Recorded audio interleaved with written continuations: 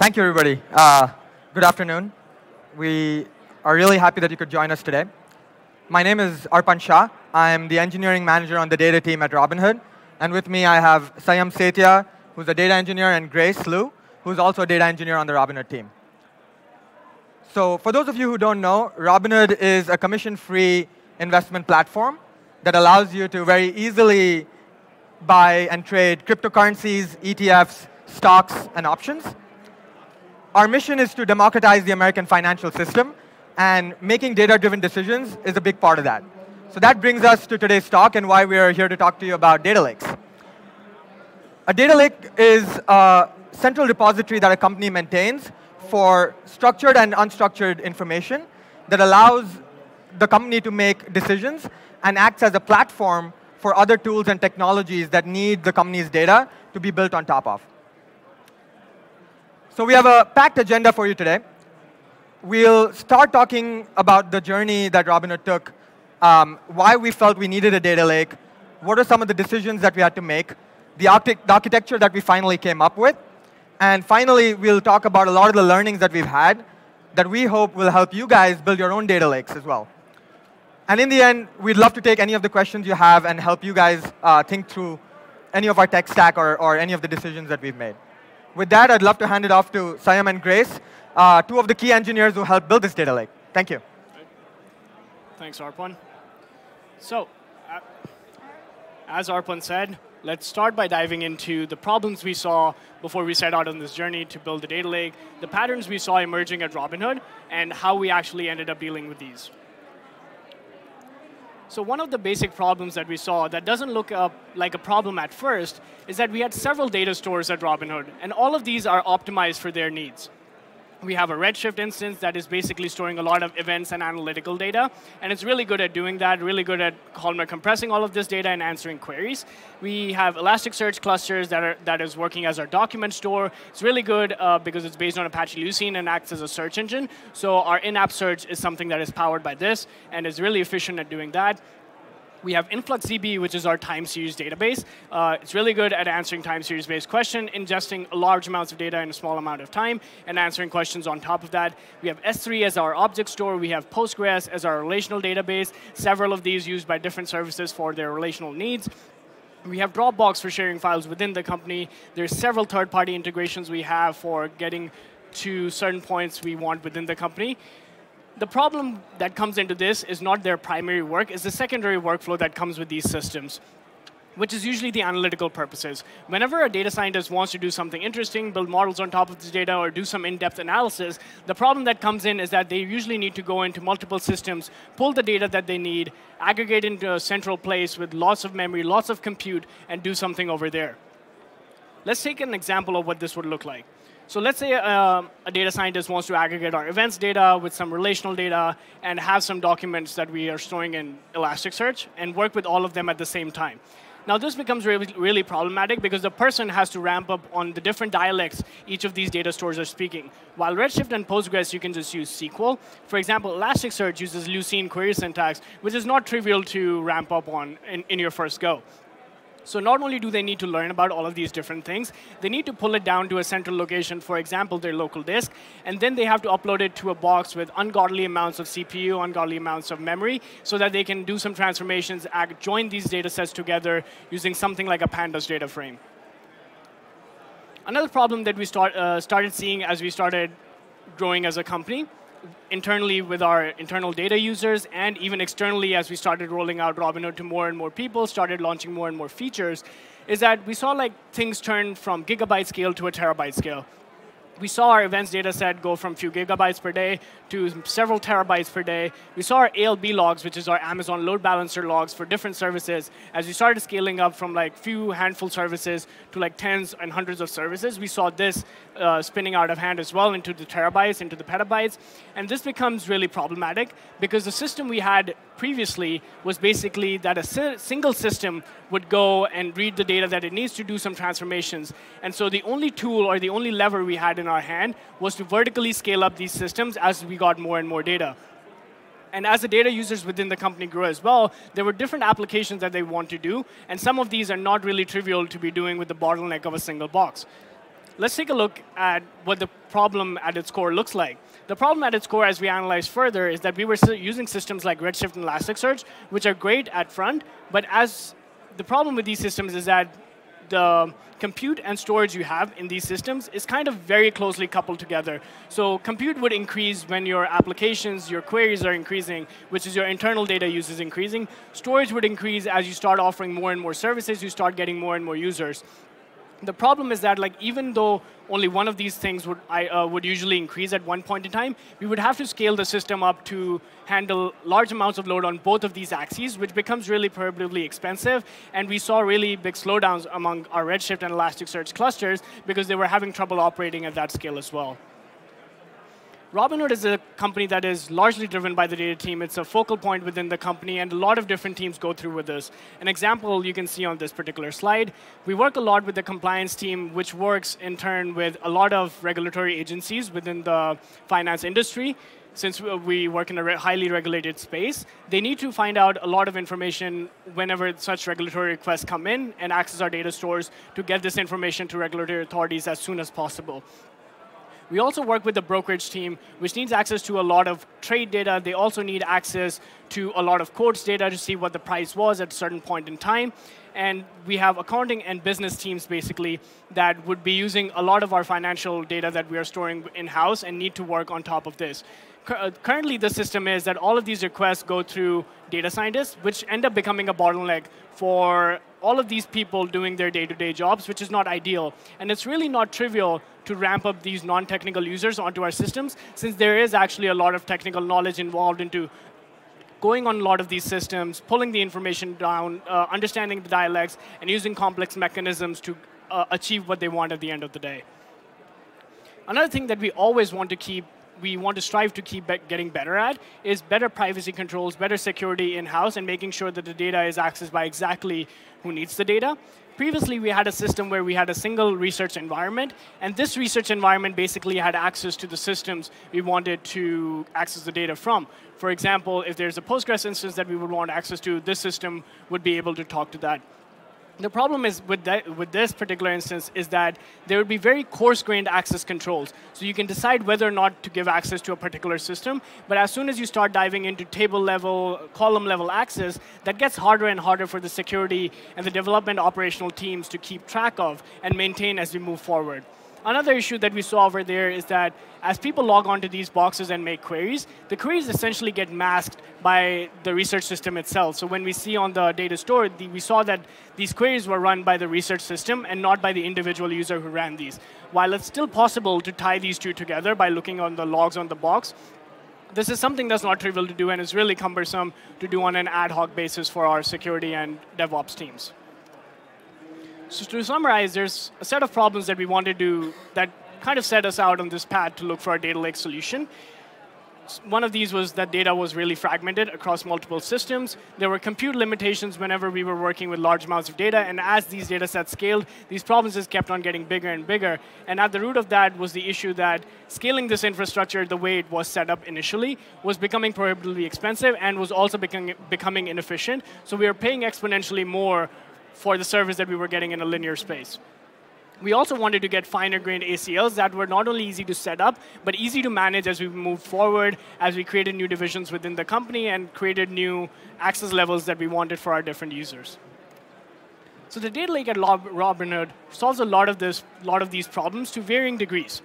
It solves a lot of these problems in the sense that we can now process large volumes of data in a distributed fashion by using distributed computation frameworks. Allowing these different distributed computation frameworks to work on our data gets rid of the vertical scaling bottlenecks that we were facing before. Now, if we want to process more data, we basically just add more boxes to a cluster of community hardware that we're just using, which makes this problem a lot more tractable. We're also now providing a unified query layer to our users. What this means is that the users can now just straight away access the data that we're providing in the data lake. They don't need to worry about whether this data is coming from Postgres. They don't need to worry about whether this data is coming from Elasticsearch or some other instance store. All of that is abstracted away, and for users that even knew this, there was a lot of repeating work that we just took away from them. We said, rely on us, we'll provide this for you. You only worry about the analysis part, since that's what primarily their job is. This also allows our security and development operational teams to manage our ACLs at a very finer grained level, allows us to isolate on a query level to see who exactly ran this query and gives us better tracking in that sense. So let's start looking into how we went about solving these problems. So before we actually started writing any code or before we started just ramping up towards like how we want to build this, we actually started out doing some research. We were quite sure that we're not the first company to face problems like these, and so we wanted to take some inspiration from bigger and more respected companies in the tech companies to see how they had tackled these particular problems, and if we could take some cues from over there and come to a good solution for our company as well. So you can see a lot of big names in the tech space over here. Netflix, for example, used Presto to query over and store terabytes and petabytes of data, which was really inspiring to see. Uber, for example, used Parquet at a really grandiose scale. They contributed a lot back to the open source community as part of their exploration on this project. Finra is a company we closely work with and has similar workloads to ours, since they're also in the finance space. So it was really interesting to see how they were able to use a data lake to solve some of their problems over here as well. Then we went and looked at a lot of AWS documentation on how we could build solutions like a data lake using managed and serverless solutions that AWS provided. This was really important for us at this point in time because when we were starting out on this journey, we were really unsure whether this was the right path. There were several solutions we were comparing and contrasting with, and data lake was one of them. We really wanted to be sure that this was one of the things that we wanted to do. And in order to do that, we didn't want to spend a lot of time doing this since most of us are working at startups and all of us can empathize, our resources to work on a single project are quite limited. We didn't have a lot of Hadoop expertise in-house. So we wanted to get off the bat quickly with like minimal overhead as much as possible. And AWS managed and serverless solutions provided this for us. We didn't have to set up our own clusters. We didn't have to deal with version conflicts. We didn't have to deal with a lot of overhead that comes with maintaining and moving forward with these technologies as time goes on. So that was a good starting point for us to try and test how things would work and how things would look in an ideal scenario. So this is what our architecture looks at this point in time on a very high level. It's very important to note at this point in time that there is no one data lake fits all solution over here. Trust me, we looked. And if there was a simple solution, we would have probably gone with that instead of like building a full-fledged architecture, but the simple truth of the matter, as most of you already know, there's no one way to solve such a complex problem. The truth of the matter is that like, each of us at our companies work with a different set of systems. There's a different set of problems we want to solve, and there's a different set of clients we want to serve. And so there will be different solutions that people will come up for different companies. So we have 6 layers in our architecture over here. We start with the ingestion layer. We take in a lot of data. We store it in the storage layer. We then do some processing ETL jobs on top of that in the processing layer. We allow this data then to be queried using the query layer, a couple of tools in there. We then do some validation on top of this framework. And then we allow the user-facing layer, which is the layer most of our users interact with, to actually go into and look at this data and interact with it. Let's start with the ingestion layer. So before we build the ingestion layer, we set out on this journey to understand what the ingestion patterns at Robinhood or the data piping patterns at Robinhood were. We saw that they were categorized into 2 major categories. One of these systems was a streaming framework. Essentially, we leverage Kafka very highly at the company, and it's a system that we use as a buffer between our different services. Every service that is computing something will basically output a Kafka log, and other services that are downstream of that service will consume that and operate on top of that. Since we saw several such use cases, we even built an in-house computation framework on top of streams, which we call Faust, and is open sourced. And if you're leveraging Python and Kafka highly at your company, I do recommend taking a look at that. Something we had set up long ago, because we highly use Kafka at our company, is a CCore pipeline. CCore is an open source library offered by Pinterest that allows us to archive our Kafka topics into S3 in a reliable manner. It gives us some really good guarantees that we were really happy with, and this is a pipeline we had set up long ago. Another major way of getting the data into the lake is through batch jobs. We have several batch jobs running that fetch data from external integrations, like Adjust, which we work with for our ads data sets, Zendesk, which we work with for our customer support data sets, and then there are like some use cases that come up with the data lake itself, like our RDS snapshots that we take and put into the lake. And all of these, at the end of the day, are stored in our storage layer. So let's take a closer look at what that looks like. At this point in time, we chose Amazon S3 to be our storage layer, simply because it's simple, it's in the name. And another issue that we wanted to resolve by using S3 is that other alternatives we saw in this space, which were like HDFS, again, are really hard to get off the ground with when you have a really small team working on such a big problem. S3 also builds really seamlessly on top of all the managed and serverless solutions that we saw that AWS was offering and that we could leverage to build our data lake. The way it works right now is that we have an ingestion layer that basically puts data into this S3 bucket we have into a raw path. Once data is put into this raw path, it then interacts with the processing layer and puts data back into a columnarized format for large and immutable data sets. There are certain use cases where we actually want to work with mutable and hot data. What I mean by hot data over here is data that is accessed very frequently by a lot of different services, by a lot of different dashboarding tools that we want to build on top of the lake. So that data we prefer storing into Redshift to get sub-second latencies on top of that data. Before we set out on doing this, we actually want to do some back-of-the-envelope calculations to see how much better this would be than our current solution, if at all. So the one test case we kind of played around with is that if we were to assume that our events data was 75 terabyte compressed using Parquet and Snappy, we found out that if we were to store this data into S3, it would cost us about 21 grand per year. And if we were to store the same data into Redshift and just scale up the cluster to whatever size we needed, it would cost about $1.2 million. Even though this looks like a really big number, let's not discount Redshift right away, because Redshift allows you to query over this data as much as you want. While S3, you cannot just query the data directly. You need some kind of tooling on top of that. We provide that tooling to our customers using Amazon Athena. Athena has a cost in itself. We saw that like it costed $5 per terabyte to scan over data that it used in order to answer the questions you wanted. So if we were to aggregate these two together and assume that like every person were to query some ungodly amount, like 1% of the entire events data set, which they usually don't because it's a really huge data set of spanning over several years. But even if we were to assume something like this, we saw that like people had to make close to 250,000 queries per year in order to get close to this amount we were paying at Redshift. Since we are a very small data team, we saw that we were at a very small scale compared to this, and this would be a really good place to start off at. And if we found that we were getting closer to this level, we could move to more complicated or more streamlined solutions exactly for this need, because then we would have a demonstrated use case for this to show to our engineering leaders. We could move to solutions like Presto on EMR, which would reduce our costs and allow us more flexibility once we were sure that this was the right way to go about it. Let's talk about the processing layer that interacts with the storage layer and the query layer. This is where a lot of the magic happens. We are really lucky since we already had Airflow as our workflow composer and scheduler at Robinhood several years ago before we started on this journey. Airflow gives you a lot of neat features that we really appreciated. If you're just a Unix shop running cron jobs, I understand that Unix is really streamlined, it's really easy to use, but there are some things that Airflow doesn't offer in its manual that you kind of learn later on down the road. Things like when your jobs fail, finding out about these job failures, rerunning these jobs is a very manual and cumbersome process. You SSH onto the box and then do something over there. This increases operational overhead, and since we are a very small team, we want to go on and build as many things as possible, as many cool features as possible for our users, and this kind of held us back. So having Airflow kind of solved a lot of these problems because Airflow has built-in retry logic.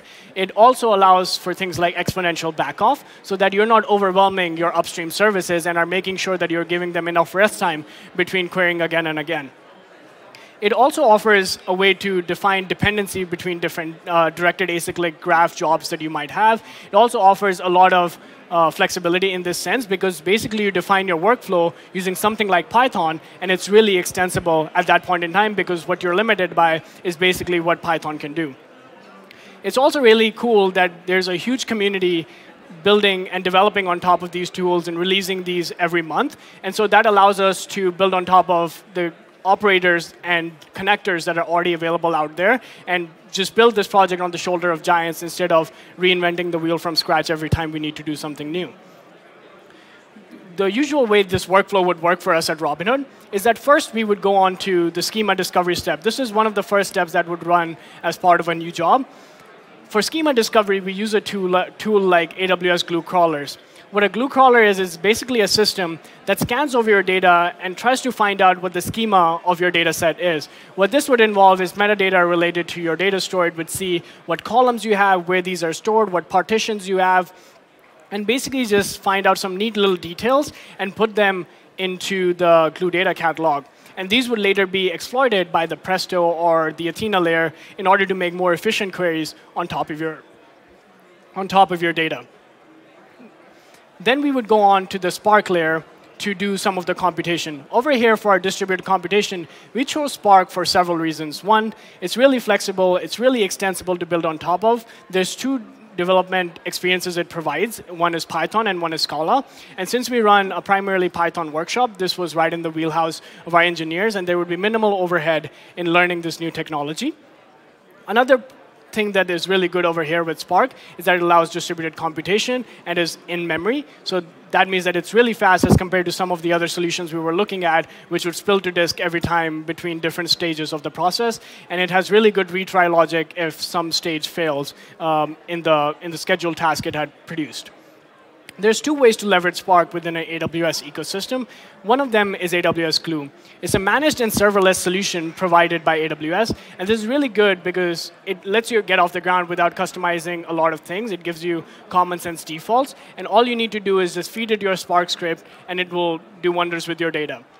However, there's not all use cases that can fit into the Glue pipeline, even though most of our use cases are good with this. There's some use cases where we think that EMR is better suited for our needs. Use cases where we want fine-grained control, where we want executor logs, where we want to know how much memory is occupied for each partition. We want to vertically scale up our instances. We want to horizontally scale. I want to change the yarn configurations. These instances don't come up very often. But whenever we're working with really large data sets, for example, when we were backfilling the events data set at Robinhood, which was close to a petabyte, we thought that EMR was the right choice. And we basically used it to work over huge amounts of workload and backfill close to a petabyte of ALB log and events data set at Robinhood. And that kind of feeds back, once it has done the processing, it feeds back into the storage layer, into the same bucket. And we run a crawler again over the same data at the end of the day to find out what the final schema for your data set will be. This will primarily be same as the raw schema in most cases, but your processing job could do some transformations that make it appear different.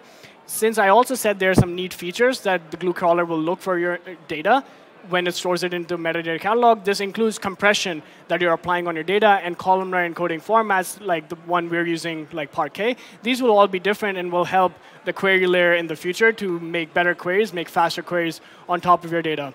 To enlighten us more on top of that and to discuss our architecture and the next steps at Robinhood further, I'll pass on to Grace.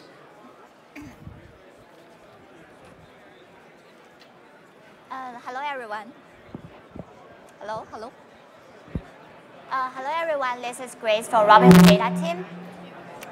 Now, let's come to our query layer. So our query layer is the layer allowed you to query the data stored in our storage layer. As we mentioned before, we have two major data stores in our storage layer. So for data in Redshift, you can directly query through Redshift since it has built-in query engine with it. But for data in S3, we use AWS Athena, which is AWS managed serverless Presto. Presto is a distributed SQL engine, allow you to query the data in where it's stored without moving data to another analytics data store. So like as we mentioned before, we use Glue crawler to detect the data schema for the data stored in S3 and write this metadata to Glue catalog, which is Hive meta store on AWS. So then Athena can use this metadata information in catalog to query the underlying S3 data directly. So since Athena, you charge us by how much data you scan per query, we also use a columnar format Parquet to optimize the query performance, also reduce the data size we need to scan.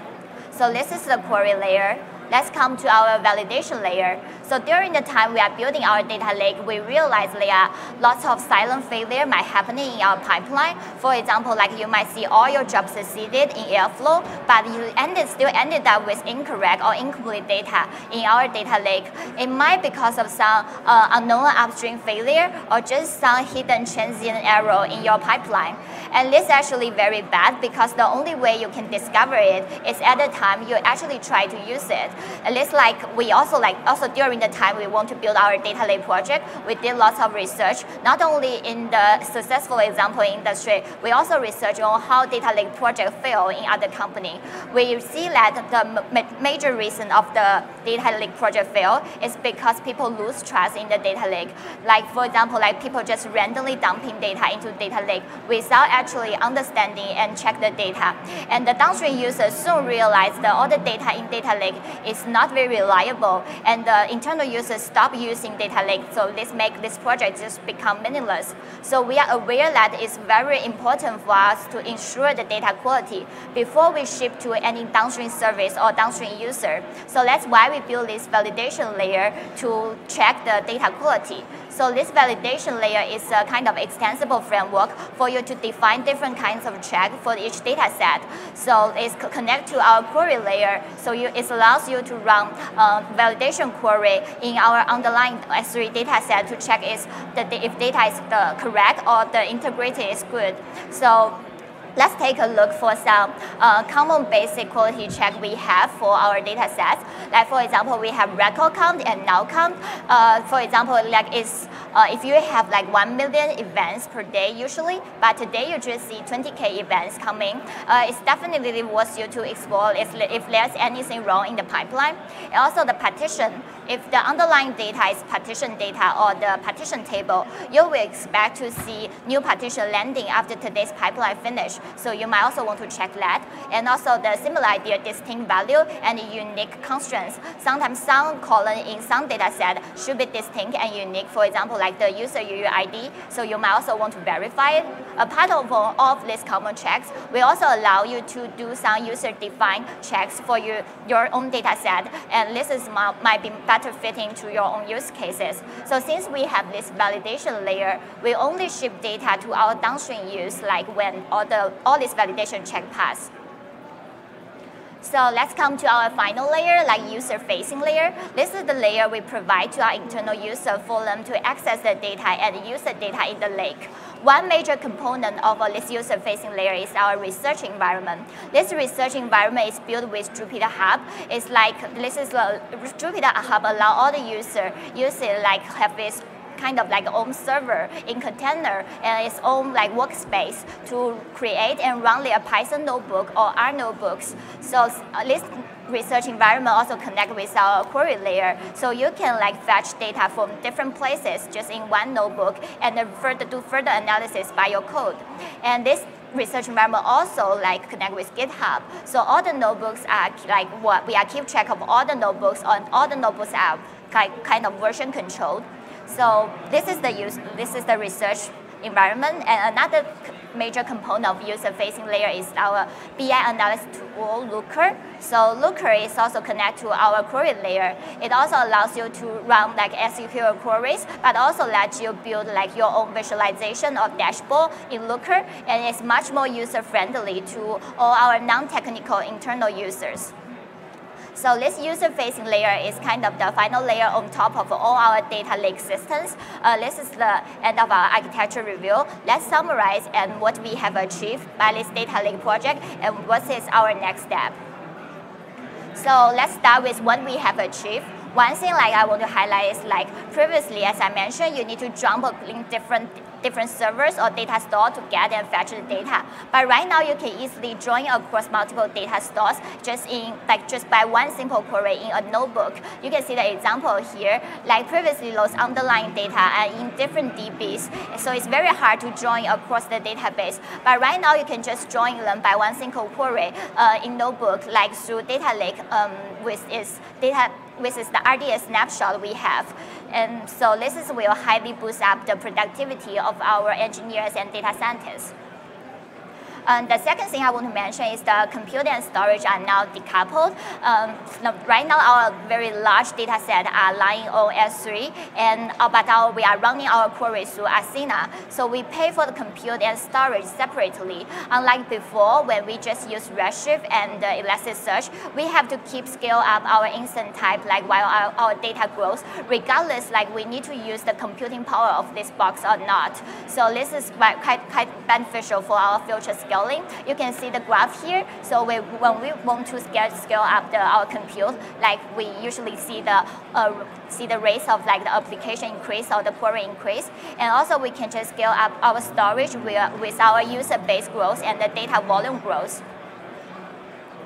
Another thing is we now have a feature-rich research environment and also very good dashboarding tool Looker. So this kind of make all the data in our lake become very useful for our internal users. Now data scientists are happy because we make their work easier, and also our marketing and business and PMs are also happy because they can easily visualize the metrics and their kind of the performance related to their job duty very easy. So to summarize what problem we have solved by our data lake project, there are several things I want to highlight here. The first one, as we just mentioned, previous data scattered everywhere, but right now we have a unified interface for various types of data. And the second thing is because previously it required lots of technical knowledge to get the data and work around. So all the data requests need to go through our data scientists to get the result. But right now, no matter you come from a legal team, accounting team, or finance team, it's very easy for you to just access the data and find the answer on your own. And the third problem is previously we have compute limitation for a very big data set. For example, though we have lots of computing worker boxes, but still one single job just run in one particular box. And also when we want to fetch our data, backend data, all the query runs through a single replica. But now we have leveraged distributed computing for all our data processing process. We have batch job runs through Spark cluster. We have query runs through Presto. So this will benefit our future scaling and also better for our cost control. And the fourth thing, as I just mentioned, the storage and compute are decoupled. It's also for our future scalability. And the last thing is right now we have much more fine-grained access control through IAM roles, because all of your user identity you use in research environment is attached with your AWS IAM role. So what data you can access and how can you access this data can all be controlled through the IAM role permission configuration. And also we eliminate or hide all the sensitive user PII information from our data lake. So this kind of will remove most of the security concerns from our company aspect. So let's talk about where we are headed. So a few things we are still working on. One is the data lake usage checking and monitoring. There are some things we want to be aware and kind of prevent the overuse of data lake resources. For example, you might have overuse of the Glue crawler. Sometimes you don't have new schema to detect. You don't actually need to run the crawler, scan through all the data. You can just run a simple command to add partition to your metadata. And this is one example. Another is we might have overuse of DPU. DPUs is the computing unit we pay for to run the Spark job in Glue. So for example, if you have a job, you can finish in 2 minutes with just 2 DPU, but you still specify to run this job with 30 DPU. So it's kind of a big waste. And also sometimes people run their query their query doesn't follow the best practice. So some data science query might scan through more data partitions than they need to scan. So this will also increase our cost and increase the query time. So these are all the things we want to be aware of and prevent. So in order to do this, we are still working on building a better tracking system to do the monitoring and alerting. And the second thing is we want to have computing at scale for our research environment. So basically, we want to leverage the distributed computing also in our research environment. We want to hook up a computing cluster with research. So in the future, data scientists or engineers can run complex analysis or machine learning model with very huge data set through Spark or other distributed computing framework. And the last thing is we will always continue working on the performance optimization. Like one thing is like for example, we use WLM, the workload management, to manage the Redshift resource allocation to different group of users for using Redshift. For example, we have data scientist group, we have BI group, we have system group. All of these have different configuration of their concurrency level and how much memory they can use. What's the best setup here is what we are always learning and keep like updating. And also like how do we formatting our data and partition our data to achieve a better query performance with Presto is also something we are always learning and keep tuning. So lastly, I want to like introduce some of the projects we are currently working on, we plan to work on in the future on top of the data lake. For example, the experiment analysis. Lots of experiment analysis can be automated like by hooking up with our processing layer and the query layer in data lake. And also the risk compliance reports. Right now, we are able to like visualize lots of these reports in our BI tools, and definitely there are lots of business and marketing people run their analytics or build their own dashboard and visualization in Looker. And apart from that, we plan to build our unified machine learning platform on top of the data lake, since right now it's much easier to get and collect the large volume of different kinds of data. And similar idea here, we want to use the information in data lake to build a better fraud detection model in the future. So all of this like kind of indicate that data lake project become the foundation of all our new like future projects which backed by data. So I think this is the kind of all the story about Robinhood Data Lake for now. And this is just a starting point for us to tackling the data problem in Robinhood. We have lots of like interesting and exciting opportunity and problem in our roadmap. If you feel excited working on this kind of problem, feel free to reach out. Our team, engineer team, like always have opening for excellent engineers. Thank you for listening.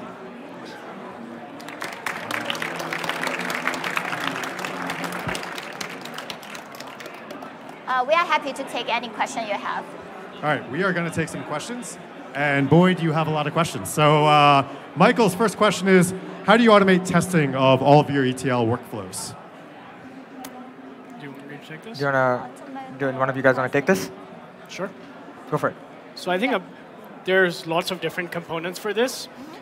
One part is that we have a central repository where all of our ETL scripts live, and it's heavily unit tested. We do some integration tests on top of this.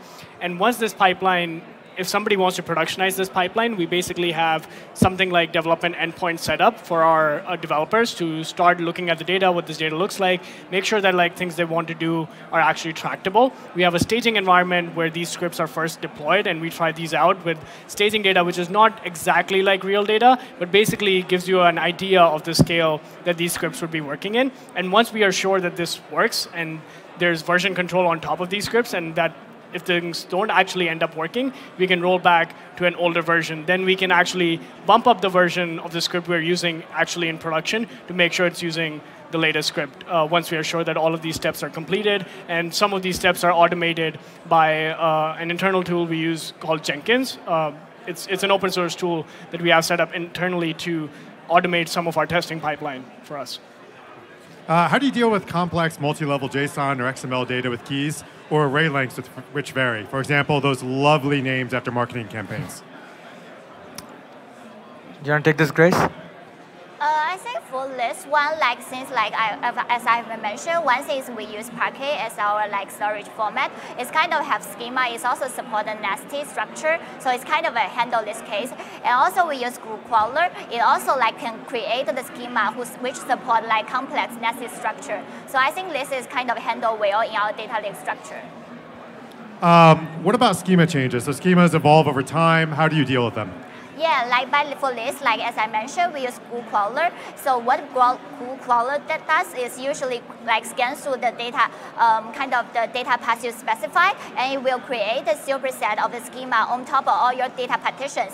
For example, yesterday you have a column called ID. Today's data doesn't have a column called ID, but like it scans through all the data you see. In the past, you have an ID field. It will still keep the ID column for you, but all the like new, if you query like today's data, all the ID like value in this column will be now. Like it's kind of like how it handles the schema evolution.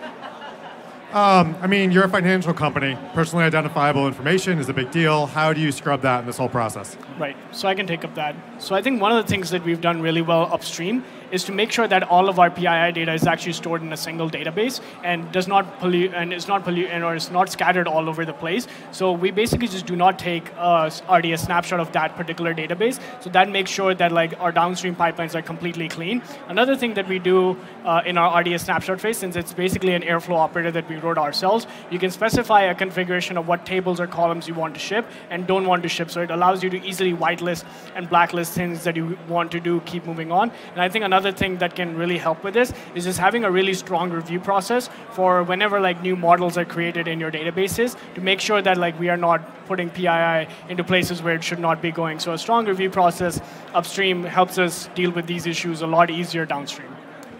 Why Athena over Spectrum? I can take this one. Yeah. So one of the big things that we found after doing a lot of research was that Presto is a really powerful tool that doesn't just limit you to join data sets across obviously S3 and Redshift and other things in the future, but it can also scale to other new connectors because Facebook, which supports Presto, keeps adding new things. So while we do use Spectrum occasionally when we really need to join only within Redshift and S3, we do envision a world in the future where we may need to also join across other data sets that we might have in other data stores. And Presto is a very robust open source project.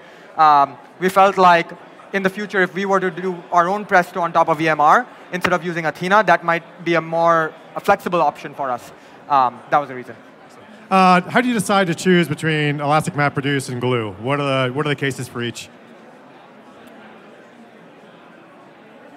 What was the question? Well, which one do we that's do? the most. EMR. That's the this one. Okay. Yeah. Cool. Yeah. Somebody snuck a vote in last minute.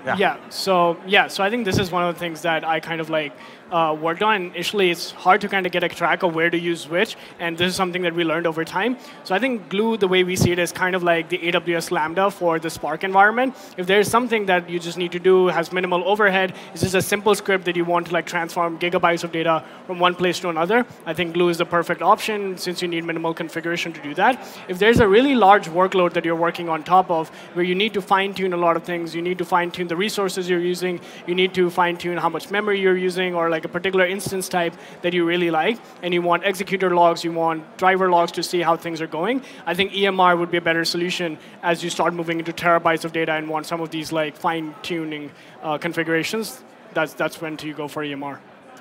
You guys collect a lot of data. How much of it do you never touch? As accurate as you want to be, or just roughly?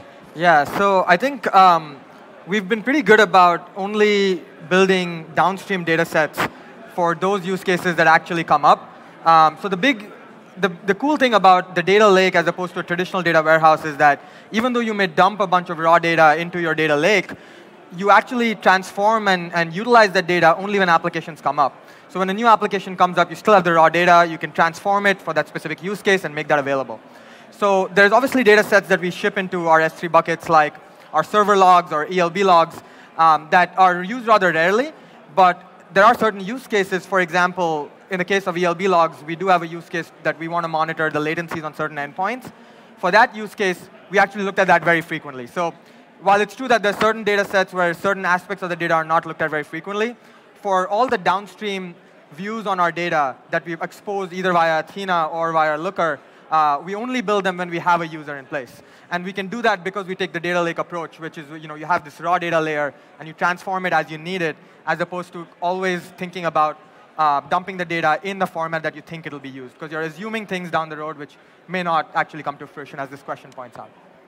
Why did you choose Looker over things like Metabase or Periscope data? What were the features that really drew you to Looker? It's a good question. I mean, there's a lot of, it's hard to point out exactly, there's this one tipping point feature that, makes you decide one versus the other. For us, it was, just talking to a lot of people internally. A lot of the people who have worked at Robinhood have some experience with Looker in the past. They felt pretty good about it. It integrated with all our data sources. It plugged into everything that we're trying to build with the data lake. So given its flexibility, given that there were a lot of internal customers who were on board with that idea already, it seemed like a natural fit for us. And based on your experience using Airbnb's Airflow, what are some of the pros and cons? Right, so I can take that up. So I think Airflow certainly has a lot of pros. As I spoke, it certainly automates a lot of different things that are really difficult or cumbersome to do manually yourself. But I think there are definitely some cons with any project. Like for example, some of the things, since we're running on a slightly older version of Airflow, a forked version, we saw some things like that were not intuitive, like how the scheduler schedules certain things, like it's done in a data science way. That's really hard to understand that like it schedules for 24 hours before whatever your actual workload is, if your workload is for a daytime. There's some logic in our version which actually takes it for granted and is non-configurable, that anytime you create a DAG with like an earlier startup point, it'll try to backfill everything in the meantime. These are things that are fixed over time, and I think the best part about Airflow as compared to like some other solutions is that all the code is out there, the community is really actively developing on top of this. So if I do see a problem in Airflow at the end of the day, it's something I can just write some code to fix. So I think that's really configurable, and that's the thing that sticks out to me at the end of the day. Every software will have bugs, but the extensibility that I can just go and fix it like really quickly, I think is the best part about it. What happens when someone comes to you and they want access to data which hasn't made it into the data lake? How do you, and it's not available in Looker, what do you do? I think there's a whole process that goes that we have to go through. We want to understand the exact use case they want to be using. Do they want to make ad hoc queries to the research environment, or is this something that they just want to visualize through Looker? And based on that, we will basically design a workflow in that first we will see where this data is actually coming from. Is it a batch or streaming use case? We'll start dumping that through Airflow or Seek or whatever the use case be respectively. Once that is in the data lake, we will basically just create a DAG in Airflow that orchestrates all of this workflow. It runs the crawlers or runs the add partition commands, and basically then goes on and runs the Spark job. So somebody has to go in and write a custom Spark job for this particular data set based on how the users want it at the end of the day. Right now, a lot of the brunt of this work is borne by the data team, but we have a hope that we can make this development environment really flexible and really easy to use, such that engineers across the company, anytime they want access to some data, if they're technical users, they can do it themselves. So we've tried to abstract away a lot of like these common sense things like adding partitions or discovering new data using crawlers. We've just turned these into Airflow operators that people can easily use in their job. You want your QA and staging environments to match production, so how do you replicate this data, the volume of this data, down to lower environments? So, what's your strategy? Yeah, I mean, I think it's very difficult. You don't want to be duplicating all the data downstream, because then you're paying twice the amount because you're storing the data again and again, right? So what we try to do is, you've leveraged things like the Glue development endpoint that allows developers to kind of talk a little bit to sanitize production data, so they can estimate the scale of the operation going on. Then they can test at a much lower volume of data in the QA and staging environment. So we don't replicate the exact volume. We have a much lower volume. But then they know that the logic is going to be correct, right? There's still some things that you only know when it hits prod. For example, if you're looking at the events data set and you want to operate over terabytes and terabytes of data, the exact runtime of your job and the exact implication of the data skews that result as a result of your Spark job will only really be visible at that scale. So yes, there's definitely cases where you can't replicate everything at the lower scales, but most of the logic issues, most of the issues related to bad structure of your code, et cetera, can be found out at the QA and staging lake. Can you share some of the complexities of transformations in Spark, and do you have any runtime benchmark comparison numbers when you're comparing it to Redshift? So we use Spark and Redshift for different things here. So I'm going to try to answer the question as I understand it, even though this is not exactly how we look at it. So Spark is used to handle data transformations in ETL, while Redshift is, once we have done these transformations, it's there for analytics or reporting workloads. So we look at it more from the querying perspective. So an equivalent there for us would be something like Athena. And what we've noticed is that while Redshift is great, it's really fast, you're obviously paying for the standing compute with the storage, so you kind of have to keep both moving up in lockstep with each other. So for a lot of use cases where people really need to ask a lot of questions really frequently, or reporting workloads need to have a very tight SLA, Redshift is great. You're getting value for that cost. But cases where it's more ad hoc, we're willing to slow down our queries a little bit to kind of separate that compute and storage that we talked about. And there, Athena, even though the query performance itself is slightly slower, if you look at both cost and query performance as benchmarks that you care about, it still works out to be better. You're nowhere near the end of questions, so here we go. How do you manage your EMR clusters? Are they transient or persistent? Right, so I think I worked on this part, so I can answer that. So I think since our use cases for EMR right now are not consistent, this is usually used for backfill purposes. So these are just transient clusters that we bring up with the exact configuration that we think we need for a particular use case. So right now these clusters are transient, but I think like we're getting to a point where even our daily workloads are getting to a point where they need these kind of configurability, they need these kind of computation power. So we are getting to a point where we are going to look into having a persistent cluster, but right now these clusters are just transient. How do you handle incremental updates of mutable snapshot updates? Right, so I think the way we do that is we take a complete snapshot of the entire database every time we do a snapshot. We don't do any incremental updates. We don't do a delta update on top of this. I think this gives us, while this is kind of, we're redoing a lot of computation in that like we're just taking, most of it is redundant between different snapshots. I think this gives us a really cool ability for tables that are mutable, that don't retain their original form. This allows us to do some things like, for each snapshot, we can take a look at what the table looked like at a certain point in time. So if we're taking a snapshot of a mutable table each day, we can see over time like how this table changed over time and do some queries that we won't be able to do if we just maintain the latest snapshot. What technologies are you using for the validation layer? And did end users, like analysts and scientists, also get to write their own rules for their ETLs? Right, so I think this is a very good question. The reason like we're trying to do, we made this framework as customizable as possible.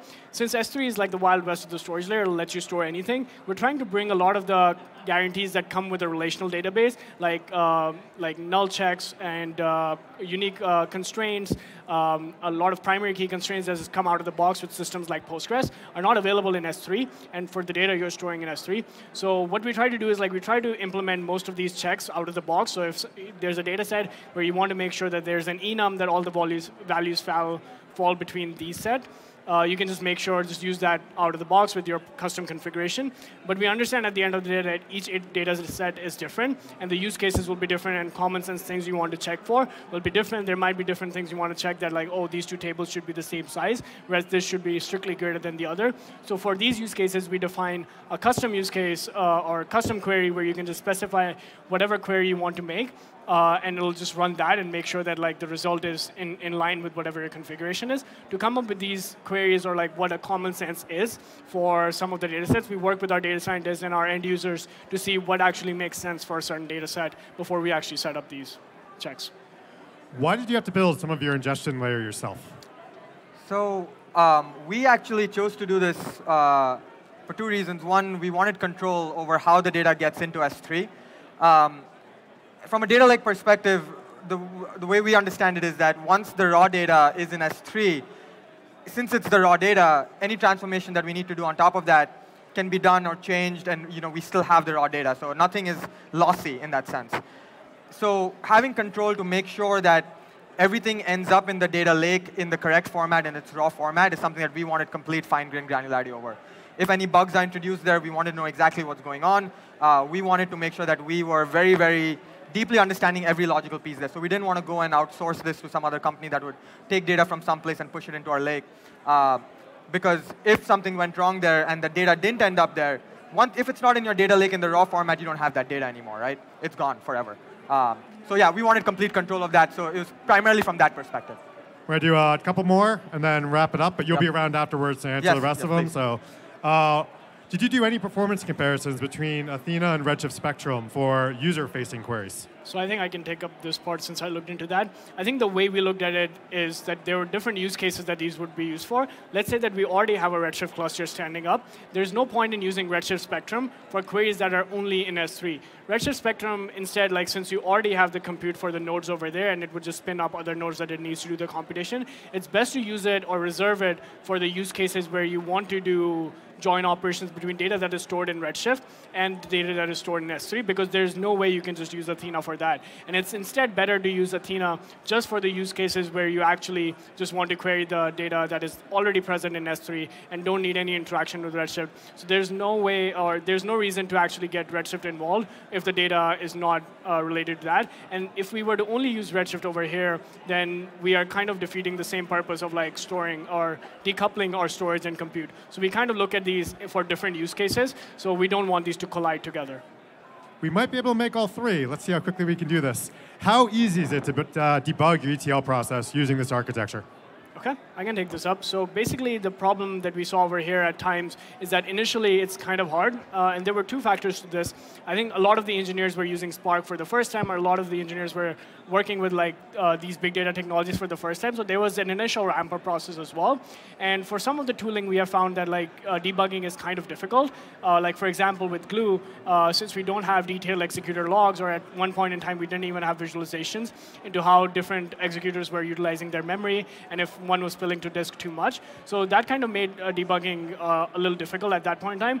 But there are certain alternatives that Glue has come up with, such that they came up with development endpoints that were that allowed us to at least test the code, and they have added much better visualization tools on top of that. But I agree that this is a problem that we did face concerns with, and this is something that we thought that were better solved with EMR. If we were writing something completely from scratch, it's something that would have these kind of failures where we were spilling to disk, using too much memory. These kind of issues, we think we try to outsource them to our EMR cluster instead of using this on Glue, because we have a lot more debugging ability over there.